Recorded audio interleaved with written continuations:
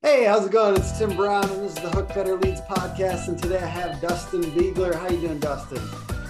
Doing real good, Tim. How are you? Love it. Appreciate it. We're Dustin's of Apple Roofing. If you didn't know, I'm sure most of you do. We are going to be talking about how to choose business partners in roofing. And we're going to try to scale a little bit from like if you're starting a business now and how to make sure you're vetting people properly, as well as time goes on, we need to invite solid people into our company to help scale it. So how do you choose those people and how can you make sure that they're ethical, trustworthy, and capable? So yeah, are you thinking about an actual business partner, Tim? Yeah, I'm talking about that beginning business partner. Let's say if you're an early roofing company or you're a small company, but you feel like maybe you could get a partner and move faster. Yeah, absolutely. And that's what a partner will do, right? Yeah. So if I was to add my biggest advice on that, and I've been through two partnerships. Number one, make sure that your vision aligns, with what you want to do, where you want to go, how big you want to get, and then number two, before you take a partner on, I think you should always ask yourself, what skills are they bringing, or what resources are they bringing, and what am I bringing, right? And you guys should talk about that openly, strengths, weaknesses. Maybe you need, when you're starting, maybe you don't have money, right? Maybe this guy's got a little bit of cash he can help insert. Maybe you don't have any sales experience. Maybe he does, or, vice versa. There's all kinds of leadership qualities or experiences that somebody can bring into the organization that will help scale it. But, if you guys think exactly alike and have the same skills, then it might not be a great partnership because you're just going to layer over each other. And, Marcus and I have been partners for a very long time, right? And, we expect that there's going to be a certain level of confrontation that happens, right? And we think that's healthy. Yeah. If you're not disagreeing on things, then somebody's not bringing any value. You just have one point of view. So you find somebody that drives you nuts and devil's advocate. So you can have a little fun on the whiteboard and get that other point of view. That's good. So you guys hash it out via whiteboard sometimes. Oh yeah, man. I mean, that would be the first tool I would tell anybody to buy if they've got a partner. Yeah. Buy a whiteboard. You're just gonna get more out of that thing than you paid for it. I'll guarantee you. I love it. So do you consider yourself a visionary or an integrator? Have you heard that I'm sure I've heard that. I don't really self-identify as either, but I would say that I'm certainly not an integrator. And I don't know. I don't know that I consider myself a visionary either. I mean, everybody's got ideas, but it's tough for me to self-identify as either one, I think. If you could make your own custom name for yourself within, with those two in mind, what would you name it that you think you are? The vertegrator. Vertegrator. Okay. You want to grow? Is that what you're kind of saying? You're the grow guy. Do you push the company to grow? Is that part of your? Well, yeah. I mean, there's a little bit of visionary and integrator that has to happen in every organization, right? Like ideas are worthless. I say that all the time. I mean, hell, there's so many people listening probably right now that have had an idea and watched that idea happen through their life, right? Like you've probably had that happen. I thought of the heated toilet seat when I was a kid, right? Yeah. But I didn't do anything about it. And now, I've got one. So yeah, I had one. Mine was the app that turns off all the other apps on your phone, basically turns it into a Nokia old school phone. And they made that and they charge $60 a month for it. It's called Opal. And so, yeah, it was like crazy that they charged that much money for it. But yeah, I had that idea a long time ago. Well, right. I mean, ideas are worthless without somebody to integrate them, right? So, to me, an integrator is more valuable than a visionary. Um, I think people with ideas are probably a dime a dozen, and most of our ideas, I literally, Tim, I have a Google spreadsheet called ideas, Yes. and when I have an idea, guess what I do? I go write it down on there, and then I forget about it, and it's there. And then I go back and I'll look at it in like, a year or 6 months. Or wherever, whenever my next one pops up, or, that's document worthy. And I look at it and I'm like, that was not a good idea. So, right. Like it's my way of tabling things that are going to steal my attention right now. That is so good. And I think more of us need to table more ideas, weirdly. Yeah. I mean, if you try to go execute on all of your ideas, you're never going to execute anything, right? Mm-hmm. It's one of those less is more. The closest I've come to that currently is my wife makes me wait 2 weeks. So my wife's basically our integrator right now. And like, she makes me wait 2 weeks before I like roll out a new initiative. Cause I usually have an initiative like on the weekend or something like that. I'm like taking a shower. I'm obsessed with my business's growth. And I have this idea and she's like, okay, sounds like it's interesting. Just wait 2 weeks. And then if you still want to do it, so I do the same thing. I need to get that spreadsheet. I love what percent of those make it through the 2 week period? Right now it's very low. And it's so funny because a year ago or 2 years ago, I tried to do them all. And I think you undermine your relationship with your team a little bit by always doing that and then not following through on every single one of them. So I think, and you get the cats going like this. They're going back and forth trying to follow you. So I think it's been really good to slow down.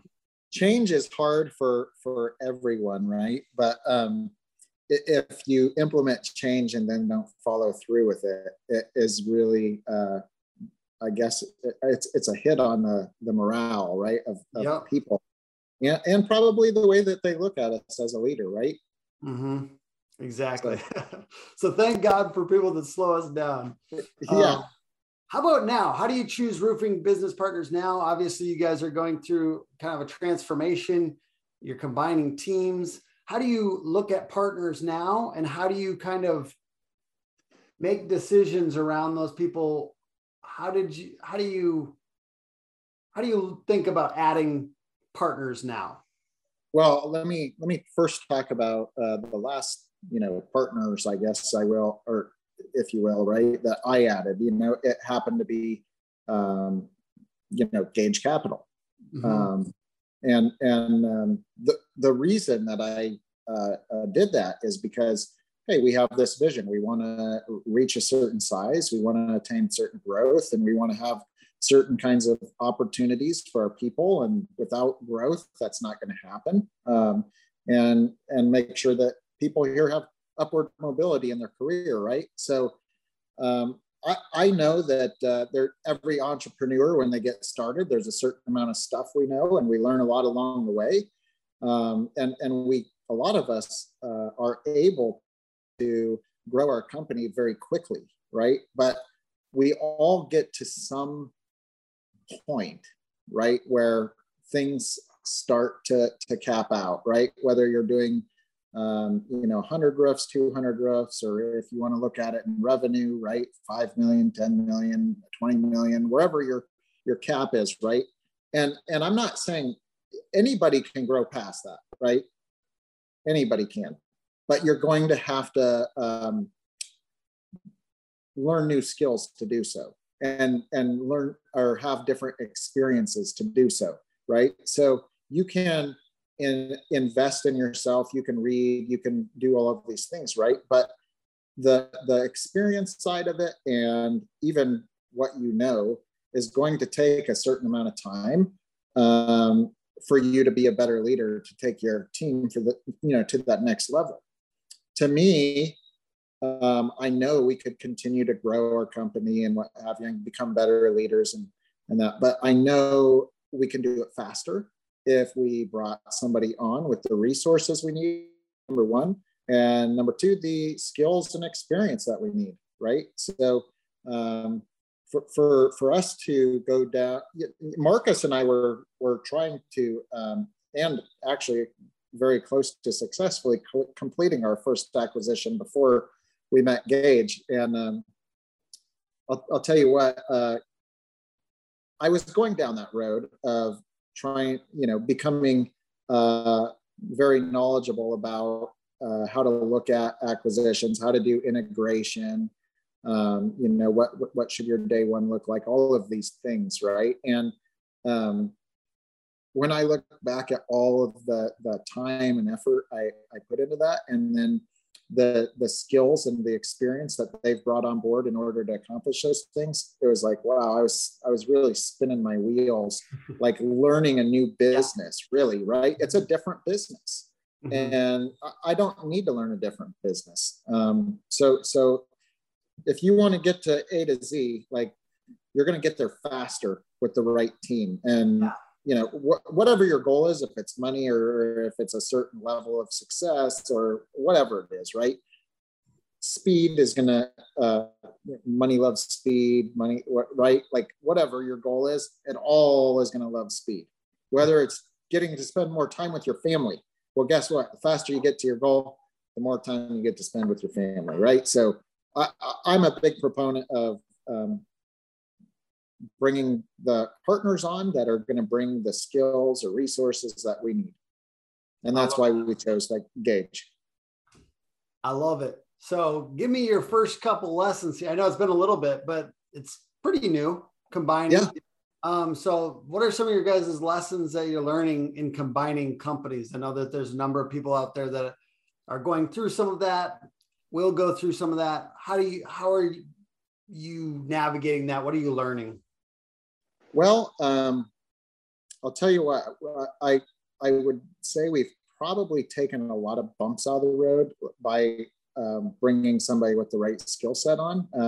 We've hired outside counsel to help us do integration. So they're kind of helping us document the process and we're still not done. And with our first integration, right, between us and Crest. And yes, we've also partnered up with Triad Roofing out of Kansas City there, right? And so I didn't actually know that. Congratulations. Excuse me. Oh yeah. Well, I don't know if I'm supposed to be announcing it. I think our press release comes out this week. Yeah. But at any rate,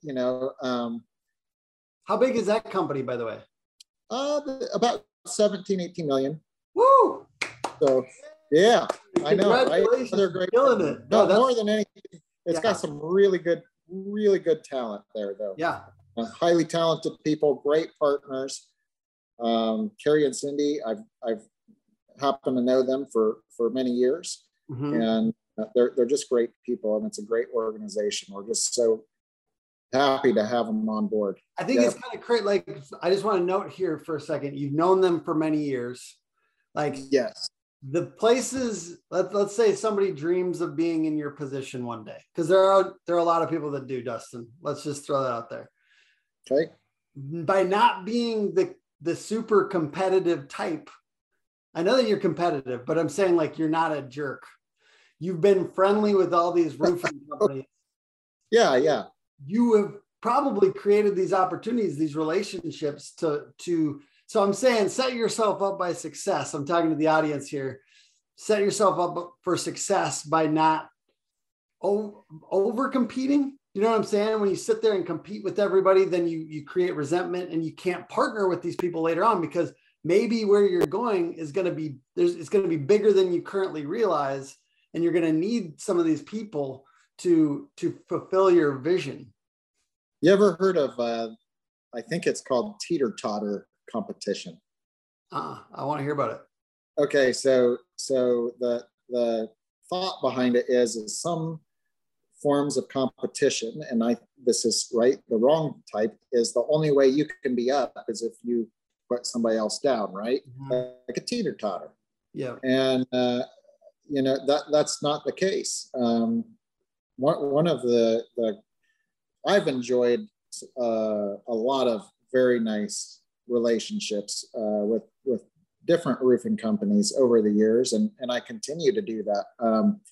Whether or not we're able to do business together or not, it just doesn't matter, right? I love the business and I love the people in it, and there's just no need for that teeter-totter competition.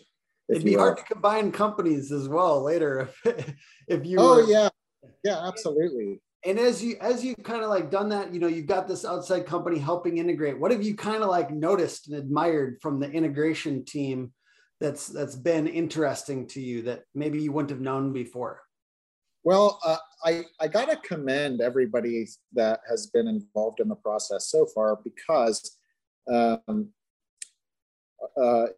really, the biggest thing is coming into the process with, I don't know if humility is the right word, but maybe just not an ego, right? We all in the roofing industry tend to be kind of mavericks, if you will, and we have our own way of doing things. And maybe it's I'm only going to buy this shingle, or I'm only going to buy from this supply house, or whatever it is, right? When you come onto a team, it's literally, hey, we're coming into this room to do something, as much as we can the same way, and we're going to discuss what that is. And it's not about who's right or who's wrong or somebody winning when you walk out of the room. It's like, hey, whatever the answer is, as we walk out the door, we all agree on it, and everybody got an opportunity to take part in coming up with that solution. So yeah, I would just say not having an entrepreneurial ego, right? Yeah. We all have those a little bit. You hear, like, hey, we all have egos, right? And sometimes it's really important because it's at the beginning, and like, what are those first 10 years are the hardest, right? But you kind of need some ego to get through some of those rough patches. Oh yeah. I mean, I kind of look back and I'm like, Tim, if you would have seen me when I was like 19 years old, I didn't know much, you know what I mean? But I was doing it. And I think I was probably about the cockiest I've ever been in my life at that age. And I think that's what they call compensation. Yeah. I didn't know enough, so I pretended like I knew it all, You got it's funny. You calm down later on when exactly. Don't need to.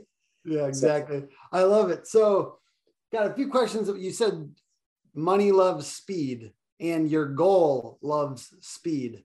So I'm going to ask some questions about speed. Okay. How are you guys increasing capacity quickly? Well, number one, being able to really put people where we need them, right? So I'm gonna use Crest for an example.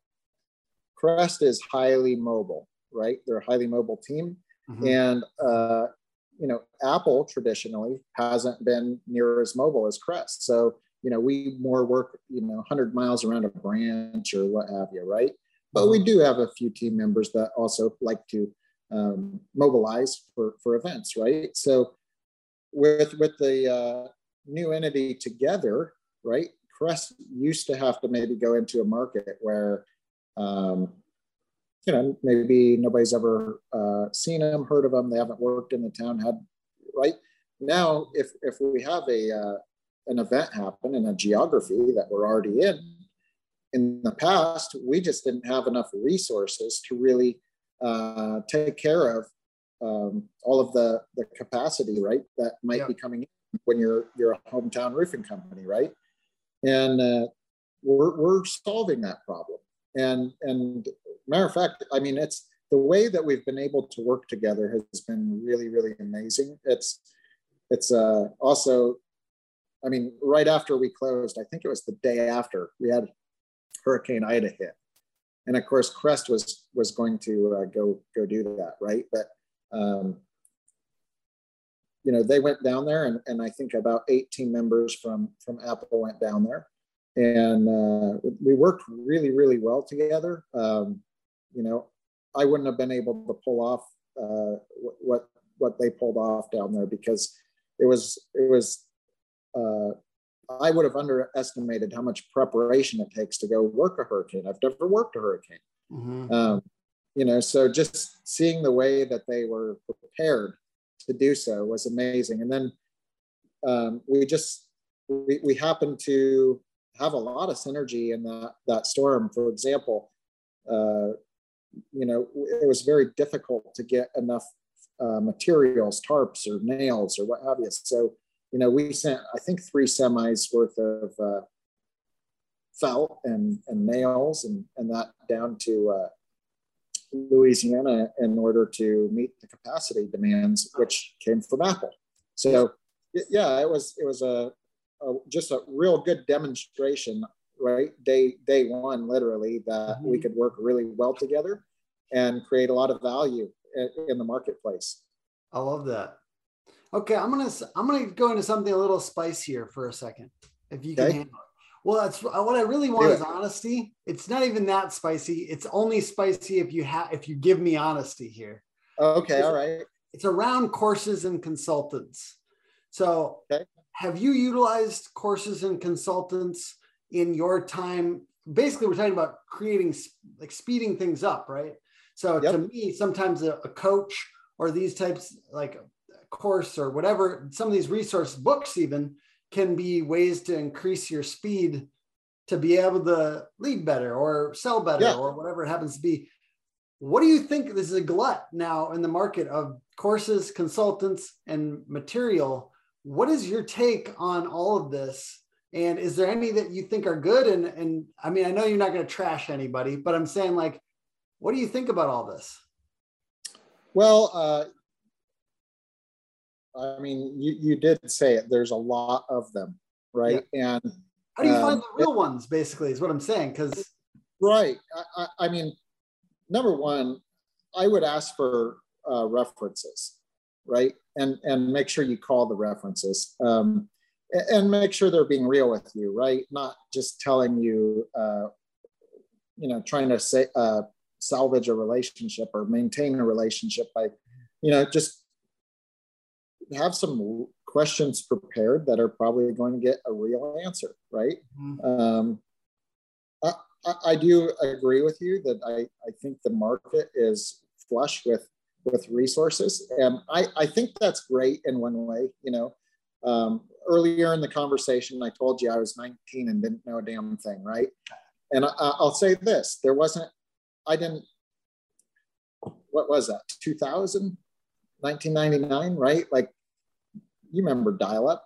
There wasn't a lot of resources on the internet, right? Other than Ask Jeeves, if you remember. Oh, I remember that. But I was making websites back then, weirdly. Yeah, I really, you know, I want to say that most of, or too many people spend too much time trying to get information and not enough time trying to execute on it. Mm-hmm. And, you know, it's set in a static place because of it, right? Like I've got somebody in mind that comes to mind when I think or say this, but somebody that I know studied the industry for years, never started a company, right? And I mean, they were just highly involved and engaged and all these things. And then they finally did it after like 12 years, right? And I just, and their thought is now I won't make any mistakes, right? And I'm like, man, make those mistakes and like recover. And you could have already been probably a fairly large company by now, you know, right? little, now that's a really extreme example, That's but a funny example though. it is. It's just make sure, I feel like what you're saying is make sure that the courses and consultants, you're not so distracted by them that you're not diligently moving forward, making moves, make moves. Yeah. The struggle that I have with courses and consultants is they need to deliver a bunch of value.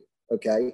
Well, the reality is they're pushing a lot of probably value into the owner, and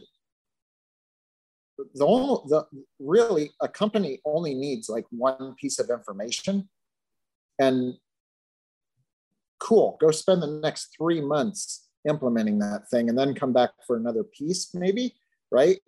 Who's going to pay for that, right? Probably nobody. So that's so funny because I when I got a one coach, they said basically like you're doing 60-40 on marketing, and I need you to do the 60 on sales and the 40 on market. I just need you to shift it over to sales, not just marketing. And like that was a really big shift, but you can't say that every single time you meet for 2 times a month. You know, like it gets a little old and redundant. So it's like, even though that was a really good nugget, how many times can you keep on saying that? Yeah. Right. Yeah. Well, and remember, now I think the coaching programs, if they can hold you to some sort of accountability, then there's probably value in it for a lot of owners, right?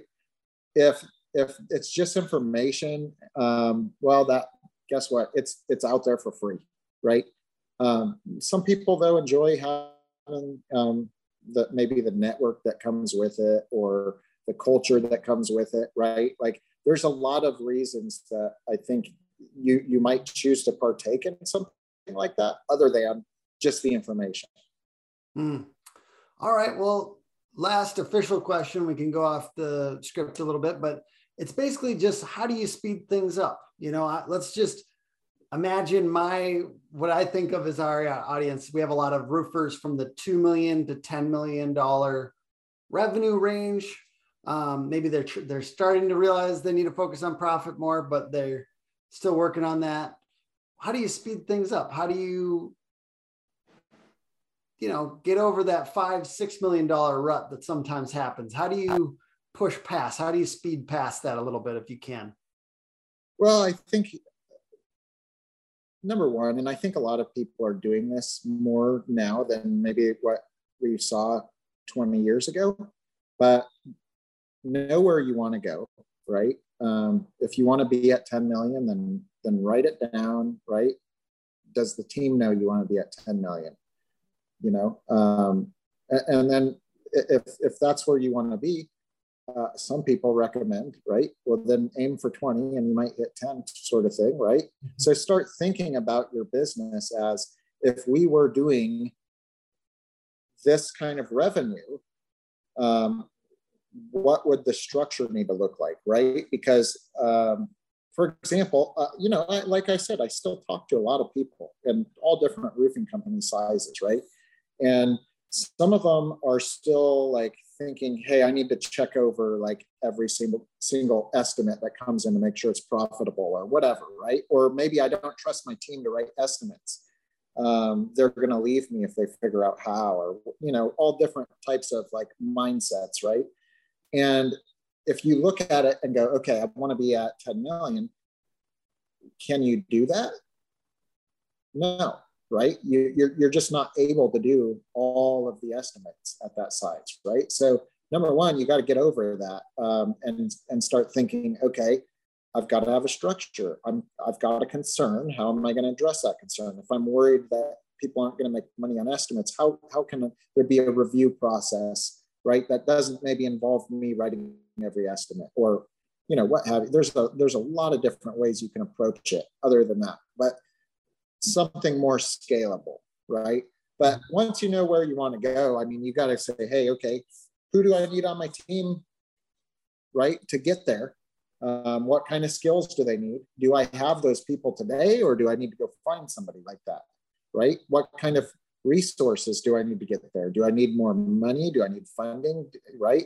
Are you going to have to hire some higher skilled individuals than you have today? And maybe that's going to cause some bumps, right? In salaries or whatever. And then, you know, what's the time frame you want to get there in? And how are you going to measure it? Right? But once you've got kind of your mission lined out, in my mind, then just eliminate distractions. Have the idea Google Drive. That's probably one of the better takeaways from this podcast, for real. Because I think that's a lot of roofing company owners struggle. I talk to a lot of them, and there's so many good ideas, and I like hear them. I hear so many of them, and there's so many they're good ideas. And sometimes it's the opportunity cost of that idea takes away from your main thing.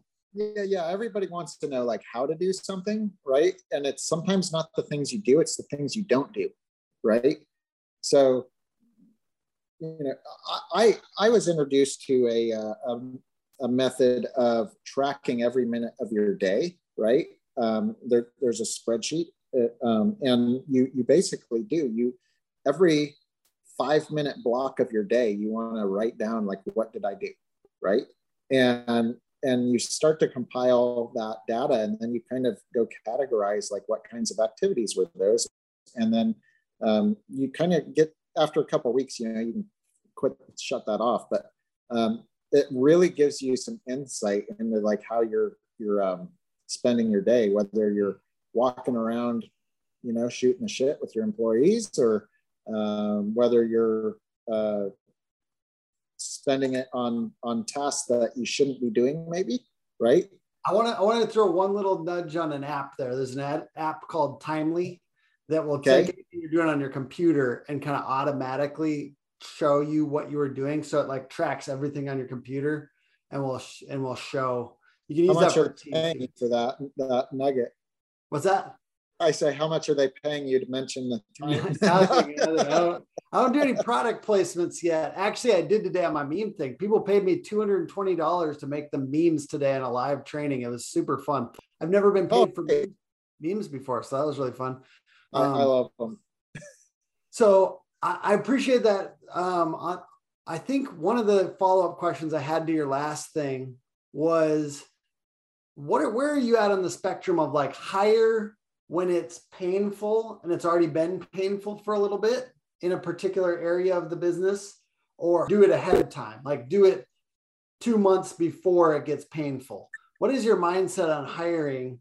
Because a lot of people, I mean, that's been a very difficult thing for me too in my business, but I know that that's painful for roofers too. So, well, I think that's you know, people tend to be too far one way or the other. So there's like a happy place in the middle, because you know, some people hire too many people and have too many layers of management, right? And middle management, if you will, is something that I think can become very heavy, especially as companies grow.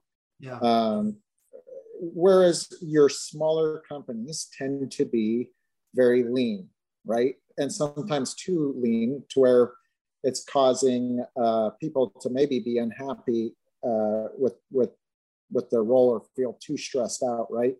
I think it probably that a good way of trying to find that happy medium is based off of you know, the past experience you've had with growth. Like, how fast do you grow? Because I tend to lean towards hiring them before, you know, the dam breaks, if you will, rather than after. But I also know that it can be very painful to take that approach when you're starting, right? So it's you've got to be comfortable with the decision, right? You don't want to turn somebody over just because you're feeling pain and it hasn't paid off yet, right? So make sure you're ready to make the commitment. And you gotta be okay firing. I mean, that's the other thing we've talked about. Yeah. Basically, like, if you haven't done your first few fires, it's freeing, actually, weirdly. Like, you have to be able to do that, because it's not just, I think we talked about this last podcast too, but it's not just you that's feeling that pain. It's the other people on your team that are feeling the pain. And so it's actually generous to do that. So that's part of it, I think, too. Yeah, it's good for everybody involved if it's not the right fit, right? Even the person being released. Mm-hmm. Absolutely. Anything else you want to talk about? We don't need to land on fire people, but yeah, I know. Way to end it, Tim. Yeah. Well, it's always a pleasure. Is there anything else? What else is going on in roofing that we can talk about? What's up? I usually put these out pretty quick. So what's going down? You going to any events this summer? Man, I'll tell you what, that's another thing. There's a plethora of his events. Yeah. I mean, I don't know how many we need in the industry, but yeah, I do have this month, I've got 2 events I know that I'm going to. They're not roofing specific, but they're in the industry specific. So do you have reasons why you would want to speak at an event? Well, yeah, I think that depends on what your mission and your goal is, right? But I think for me, if I get the opportunity to speak at an event, I usually say yes, because we're growing and we're doing a lot of that through new partnerships. Yeah. And so I think the more opportunities that I can take to get in front of other people in the roofing industry that is in kind of a very genuine type of setting, the better. They can self-identify.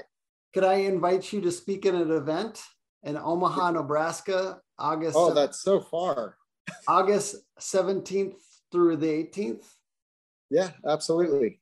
We're doing One Industry, One Model with Jen Silver and TJ McCormack. And yeah, it's a little bit about, selling financing and stuff like that, but there will be some good there. I'm sure that there will be a very good operations topic that we'd love for you to kind of talk through if you're open to it. Yeah, absolutely. All right. Well, you heard it here first, folks. Dates pending. I mean, the confirmation pending, but Dustin may be speaking at that event. I'm very excited about it. I'm just starting to because I'm going to be on that tour with them. We're doing it in 11 cities, so that will be interesting for me. Kind of an opportunity. You got to take opportunities when you get them. I'm grateful that we've had a little bit of breakthrough with our reputation in roofing, and obviously now we're 70-80% roofers, so it's kind of happening fast. So let me flip this on you. Yeah, Tim. Please. What was the number one thing, and I think I know the answer to this, but what was the number one thing, action, whatever you did, took, money you spent to get in front of people? What was the best spend, if you will, of energy, effort, resources, money that you saying recently? All the entire Hook career. All told, I mean, besides, you're saying niching? Is this a leading question? No, it's not. My real biggest number one spend has been organic. I mean, my entire business has been built on Google traffic originally. And so I would say twofold, I have to do it in 2, because it's organic, because that built our business. I got leads through Google organic traffic, which I just blogged and did content and stuff like that. And now it's partnerships and creating partnerships with other companies and getting in front of people that also have the attention of our ideal customer. So those are the 2 things for me. So do you believe that you would have had the opportunity to get those partnerships that are kind of helping you go to the next level without doing the upfront work first? Or would have you held enough value to them without kind of having a platform? Definitely the platform helps. Because a lot of people come to us and ask for something, partnership or whatever. And if I can't see evidence that they're doing good things and that people know about them, then it's hard for me to invest a lot of time in that. So I do think having a platform has been a big part of it. I like it. Yeah. Very good. All right, man. Well, thank you for hanging out. Thank you to the audience for watching. Get at Dustin, maybe. Get at Dustin at that event. Say what's up if he comes to that event in Omaha, August 17th through the 18th. And I appreciate everyone for checking this out, and I hope you guys have an amazing day. Bye. Hey, appreciate it, Tim. We'll see ya. Bye-bye.